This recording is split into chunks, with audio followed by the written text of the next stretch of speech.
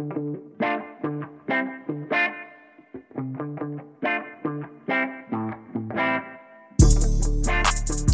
everybody, how's it going? Welcome back to another edition of the Auburn Undercover Podcast here on auburnundercover.com. My name is Nathan King, Auburn beat reporter for auburnundercover.com. We last recorded earlier this week, recording right now, a bit of an emergency restart to the podcast, another first segment of the show. I recorded an opening segment yesterday in which I said that the 2021 schedule reveal was the news of the day. It was at the time, and it is no longer. The news around 6 p.m., 5 p.m., 6 p.m., something like that. Bryan Harsin officially finished, we hope, fingers crossed, finished out his 2021 Auburn staff. Obviously, Tracy Rocker is who we talked about on the last show, Auburn's defensive line coach, who is no longer Auburn's defensive line coach. He left. Auburn officially confirmed that. Now, Auburn didn't say why he left. They just confirmed that he is gone. Obviously, Pete Thamel was reporting, though, from Yahoo Sports that he will be joining the Philadelphia Eagles staff. And now, apparently, Auburn has made a trade with the NFL. Apparently, they're losing Tracy Rocker to the NFL, and they're gaining an NFL defensive line coach because Nick Eason has joined Auburn's staff as the 10th assistant, the last assistant on the defensive side of the ball, and as Auburn's defensive line coach, where he replaces Rodney Garner after 8 seasons and replaces, obviously, Tracy Rocker as well. So who is Nick Eason? Now, this is not a assistant. I know a lot of people were kind of looking at some assistant defensive line coaches in the NFL. This is a straight up defensive line coach. This is a guy who was with the Cincinnati Bengals for the past 2 seasons, coaching up their D line. So there's the Carl Lawson connection there. Go to our website and check out Jason Caldwell's story on Auburn hiring Nick Eason. Jason got a comment from Carl Lawson on the hire. The former Auburn pass rusher worked with Eason in Cincinnati. But this is a guy with a ton of NFL experience. Now, that's the upside. I mean, there's a lot of upside here, talking about a guy who is going to bring you a lot of experience coaching professionals along the defensive line. The only downside, I think, is that this is only his second ever college job. He was just a defensive assistant at Austin Peay in 2018. He was on their coaching staff between his time with the Tennessee Titans as their D-line coach and his time with the Bengals as their D-line coach. He's only in his second stint now in college. Don't really think that's too big of a deal at all. I mean, again, you're talking about someone who has a lot of experience now in the NFL. He was a player in the NFL from 2003 to 2012. He played at Clemson, and he was a 4th-round pick at Clemson. He was first-team All-ACC in 2002 as a defensive end at Clemson. Really good player out of Georgia for them at the defensive end spot. And then he was drafted by the Denver Broncos, played for the Broncos, the Cleveland Browns, the Steelers, and then the Arizona Cardinals. And then he immediately got into coaching as soon as he retired from the NFL. He joined the Cleveland Browns staff in 2013. So I guess if Gus Malzahn had taken that Browns job, maybe they would have crossed over there. So he was assistant D-line coach in 2013. Then, 2 years after finishing his NFL career, he immediately jumped and became a full-time NFL assistant coach. He was the Tennessee Titans D-line coach from 2014 to 2017. That he replaces Tracy Rocker there as well. So that's interesting because Tracy Rocker was the Titans D-line coach as well. He replaced Rocker in that role. I believe Rocker went to Tennessee after that. So he spent 4 seasons there, with the Titans. Then he goes to Austin Peay for a season, and now they hired him from the Cincinnati Bengals, where he was for the past 2 seasons. So the coaching staff finally finished for Bryan Harsin with Nick Eason. Now, who is he as a person? You can go out and you can find lots of great videos of Eason. I believe one of them is at the Senior Bowl of him working with players, and you can just find videos of him working with Bengals players at practices. This is not a guy that lacks energy. Auburn is not going to be lacking any energy here when it comes to its defensive line. Guys are not going to be struggling to get fired up from their position coach at the defensive line spot. Certainly one of the more energetic, seems like a fun person, somebody who is going to bring a lot of positivity to the practice field, and just somebody who's kind of real. It seems like he's got a very genuine approach to the way that he coaches the position. This is somebody who played not long ago, in the NFL. I mean, his last season in the NFL was 2012, less than a decade ago. And so he's got the ability. I know he played defensive end, but he's got the ability to coach the inside guys as well and show them. So if you watch any footage of this guy at practice, which I would suggest that you do that, you can see him kind of working with multiple spots and really getting out there and showing and not telling. And I think that's probably the most important thing when you're talking about a defensive line coach, is getting out there, especially with how Derek Mason is now going to be changing this defense. It's going to be different than what Auburn is used to. With Kevin Steele used to have the 4-2-5 defense. Derek Mason is going to start implementing a 3-4 defense. And it makes sense why this hire happened, because if you look back in the past, Derek Mason has tried to hire Nick Eason before. When Mason was at Vanderbilt, he tried to pull away Eason, and then Eason went to the NFL instead. I believe he was on staff for 13 days with Mason at Vanderbilt, and then he ended up doing exactly what Tracy Rocker did with the Eagles, and he left Vanderbilt for the Bengals. So definitely keep that in mind. I know a lot of people are going to see this as an upgrade from Tracy Rocker just because they're not happy with Tracy Rocker for leaving Auburn. But, I mean, this is just what happens sometimes. It's a business, and if you were mad at Tracy Rocker for what he did to Auburn leaving after less than 2 weeks, then you have to probably acknowledge that Nick Eason did the same thing. He left Vanderbilt.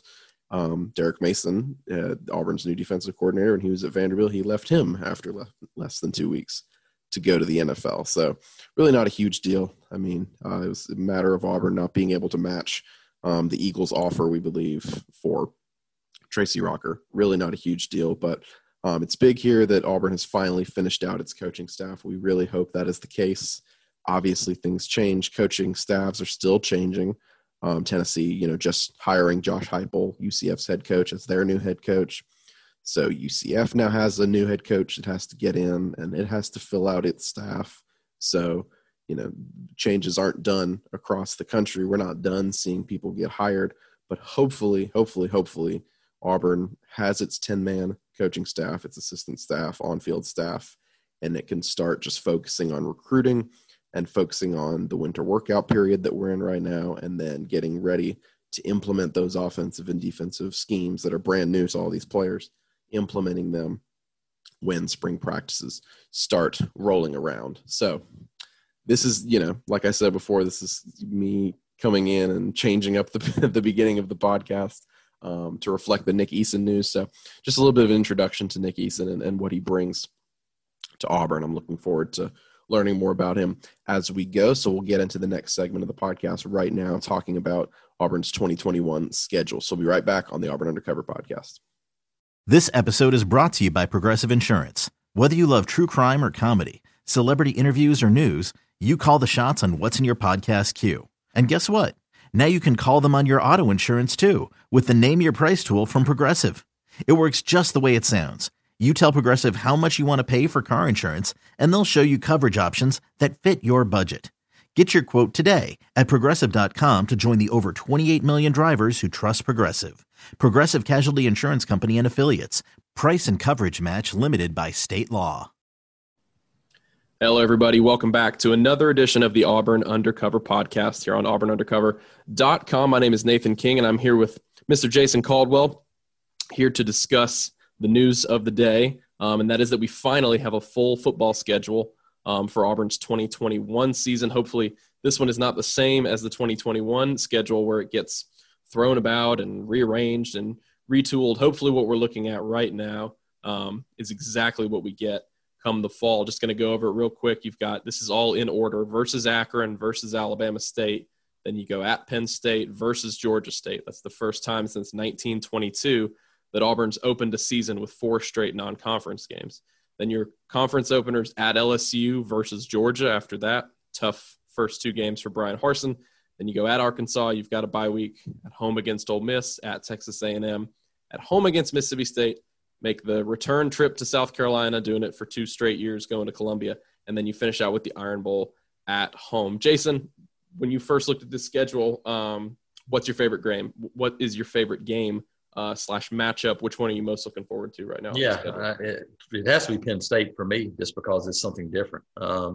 Something new for Auburn fans to make a trip to Happy Valley and to do those things. So to me, that's the one that stands out. And it's really that early part of the schedule when you look at Brian Harsin and the staff coming in.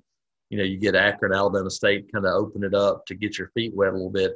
Then you jump in Penn State, Georgia State, which is a team that is talented, has a very good quarterback that'll be returning. Then LSU and Georgia. You start talking about jumping into the fire. More than likely, you're going to face 3 top 15-ish potential teams in the first 6 games of the year. So that's the thing that stands out to me. Manageable second half of the schedule, but it all kind of depends on where you are, after those first 6. But you look at the road trips: Penn State, LSU, Arkansas, Texas A&M, South Alabama. Got some difficult travels there, in that 2021 season. Yeah, talking about Georgia State, I mean, they're the ones who beat Tennessee just a few years ago in Knoxville, right? Yes, I mean, completely different team, but Quad Brown is a quarterback from Alabama. He's from Calera. Cornelius Brown the fourth is a guy that is a good football player. Had a good season, led them to a bowl game, and had some big numbers. And so, that'll be a team that, from a confidence standpoint, they'll come into this one as a pretty confident team, early on in the season. So you got that. Following a long road trip to Penn State. Yeah, I'm definitely looking forward to Alabama State as well, getting that kind of in-state, not rivalry, but getting the in-state matchup back there. Like you alluded to it, but not an easy start for Brian Harsin. I mean, if he wins one of his first 2 games in the SEC, that means he either beats LSU on the road for the first time since '99, or he beats Georgia at home, which is Georgia's dominated the recent series. They won most of the games, but I mean, that's just a huge one. Overall, obviously we're way, way ahead of this thing. But which one of those is easier to you? That's what I've been kind of looking at here. Which one of those first 2 wins would be easier for Brian Harsin's team? Yeah, I mean, you on the surface, you would look at it and go, it's going to be LSU, but based on what they did this past year, based on what you did to them this past year. The interesting thing about LSU is that, they got a couple of those offensive linemen they're returning. So I think they're returning their entire offensive line intact once again, which is a big deal for them. You get Miles Brennan back. How much of a factor is that? You do lose some more of those talented wide receivers. You lost your tight end. But we know that's going to be a talented roster. Auburn has played well in Baton Rouge, but hasn't done it for 60 minutes. That's the thing. Can they do that? And play well against Georgia, period, other than really 2017 for quite a while. You look at Georgia and you go, they're going to be talented. They're losing a lot of players, but JT Daniels is coming back to give you that quarterback. You'll have George Pickens. It'll be a much better offensive team than Auburn has seen. And then defensively, they kind of are what they are, over there because of the talent level. So it's kind of a toss-up for me. It's crazy to sound like, but I would probably say at LSU, even though Auburn hadn't won down there in 100 years, might be the better matchup in the short term next year. Yeah, I think so much of it depends on what the stadiums. I mean, a packed out Tiger Stadium and Jordan-Hare at home. Auburn always plays well at home against Georgia in those games. I can't remember who said it. Somebody said it to me recently that when LSU doesn't have a bunch of draft picks, like they're not going to have that this season, that's bad news for the next year because that means they're bringing a lot of talented guys back. I'm really looking forward to going to the end of the schedule. I didn't think I'd be saying this time last year, but the South Carolina game.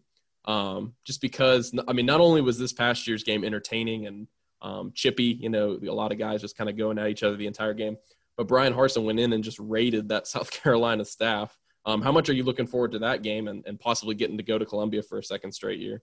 Yeah, you're right, and it falls at a very interesting time. You look at it because um, normally you look at a schedule and go, there's a couple of them that you can just kind of cross off and go, man, you know what that game's going to be easy. Uh, Even with the best of teams, you look at this schedule right now in the league, and there's not one of those games. Because right now, I think it would probably take Vandy to be the only one that would go, oh, that you feel pretty good about that one. You look at going to Arkansas with the way they've recruited, the change in attitude for them. Now, Felipe Franks being gone is a much different team because he brought a much different team to them. But Ole Miss, what they're going to be like with Matt Corral returning. I mean, that's going to be a really explosive offensive team, a team that's going to be a more talented offensive team again, even without Elijah Moore and Yibo. They're going to have some talent. And then at Texas A&M, who's returning 5 fifth-year seniors and 9 of 11 defensive starters off maybe the best defense in this league. And then you got to go to College Station. Mississippi State, with Rogers coming back, who played really good at the end of the year. And then that South Carolina trip. South Carolina gets a grad transfer quarterback, which should help them. But that's a roster that lost some players. Now they got a really talented running back. They got some pieces, but I think Auburn will be very determined going up there to get a win. But that'll be one that'll have a little extra edge to it, I would believe. Great breakdown from Jason going over the schedule, a few takeaways, a few notes. Jason, thanks for joining us on the Auburn Undercover podcast. We'll be right back to the podcast in just a second. Going to take a break. We'll be right back. Hiring for your small business? If you're not looking for professionals on LinkedIn, you're looking in the wrong place. That's like looking for your car keys in a fish tank. LinkedIn helps you hire professionals you can't find anywhere else, even those who aren't actively searching for a new job but might be open to the perfect role. In a given month, over 70% of LinkedIn users don't even visit other leading job sites. So start looking in the right place. With LinkedIn, you can hire professionals like a professional. Post your free job on linkedin.com/recommend today. And we're back on the Auburn Undercover podcast, talking a little Auburn basketball. The Tigers got a huge win over number 12 Missouri on Tuesday night, and who better to talk about it than our lead basketball reporter, one Mark Murphy. Mark, the Sharif Cooper bonanza, whatever you want to call it, continues as he just had another incredible game. But an all-around effort. You had the bench. That was what you wrote about, was the bench played really, really well. 14 blocks. Again, the defense seems to be improving. What were your main takeaways, and how were they able to take down a pretty good Missouri team that had a pretty good resume up to this point in the season? I think one of the big things that happened is this game got at Auburn's tempo, Nathan. And, Missouri likes to keep the score down. And when the thing looked like it was going to get up into the 80s, that was advantage Auburn. And as long as Cooper didn't foul out, I thought Auburn had a good chance to pull it out down the end. And Auburn came out and played really good defense the first half. Did get some foul trouble. Alan Flanagan got 2 fouls in the first couple minutes, had to sit a lot in the first half. Sharif Cooper had 3 fouls in the first half. I think he sat 8 or 9 minutes in the first half too. And that allowed Missouri, to come back. And, we were wondering if it was going to be like deja vu from the midweek game last week at Arkansas, where Auburn was up by 19 and then lost that lead with not a great finish to the half. And then Arkansas just jumped on them early in the second half. And then same thing happened, 10-2 run for Missouri to start the second half. And then Auburn recovered and started playing better. I guess we've been talking about it ever since he was cleared to come back. Does anything Sharif Cooper does now, does anything he's able to do on the floor, does it surprise you at all? Because it seems like he's flirted with a triple-double about 2 or 3 games now, last night being one of those games. I'm interested to see. I'm going to start looking into this for a story right now, but is he the best point guard in the SEC now? Is there really anything that he can't do for this offense right now? Kind of where would you like to see him still improve down the stretch of the season? Because, he's only played a few games. Yeah, he's played 6 games, and to me, he is the best point guard in the SEC because he does more to impact a game than any player. And, he fouled out 3 guards in that game last night, Nathan. That's crazy. And we're talking about not just average guards. We're talking about three good guards, and one of them is the SEC Player of the Week. And those guards just came off a great performance at Tennessee, winning on the road when the Vols are ranked number 6 in the country. So, there's some good point guards in the SEC, but I think Cooper's the one great one out there right now. And, nothing he does is really surprising me right now. You ask what he could get better at. Well, there's lots of things. Number one, he needs to get physically stronger so he can finish at the basket in traffic when he gets hit, because there's going to be contact in the SEC games. That's the way it is. Number two, being stronger is going to help him play defense and not get pushed around quite as much. And, he knows how to do it, but sometimes he just gets physically overwhelmed a little bit. He's got to get better at his outside shooting. He was 0-2 on three-pointers last night. He doesn't have a good three-point shooting percentage for the season. But after that, there's not much to be critical of his game, especially for a true freshman. Auburn's got another big opportunity. I mean, the only ranked game they played before Tuesday was against Gonzaga, which was the number 1 team in the country. And now you got to go play the number 2 team in the country on Saturday against Baylor. What does Auburn have to do I guess just be in this game? Baylor's obviously one of the best teams in the country. Auburn would obviously like to give itself a shot down the stretch of the game. But when you're watching that game on Saturday afternoon, what do you want to see out of Auburn that will allow them to stay in the game against a team that, is being considered a Final Four contender? Everything you want to say about Baylor, that they've been really good this season. Yeah, Baylor's, a team that could literally be ranked number 1. And if the Zags weren't so dominant, they probably would be. And I'm not so sure that Baylor's not better than Gonzaga. I'd love to see him play. They tried to work it out some during the regular season with all the schedule changes. It didn't happen. Hopefully we'll get to see him play in the NCAA tournament. But they're really different types of teams. And, up-tempo is a style of play that's good for Auburn. That's what Baylor likes to play. And to me, if Auburn's going to have any kind of chance to pull this upset off, they got to do better from three-point range. They hit 6 3-pointers against Missouri. It wasn't a big problem because Missouri only hit 6 3-pointers against Auburn, but I think Auburn would need to be up in the 10, 12, 14 3-point range to keep this game competitive. Auburn versus Baylor, number 2 Baylor on Saturday. That game's in Texas. We'll have all the coverage for you guys at Auburn Undercover and Inside the Auburn Tigers. Mark, thank you so much for joining us on this segment to talk a little Auburn basketball. We'll be right back.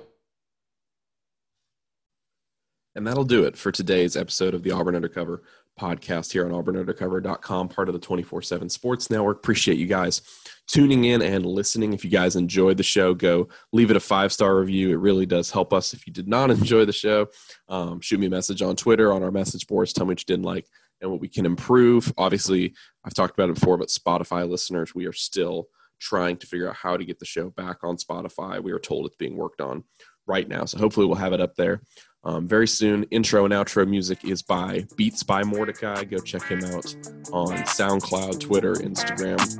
Appreciate him hooking us up with the intro and outro music, and we will see you guys in the next episode. Y'all have a good day.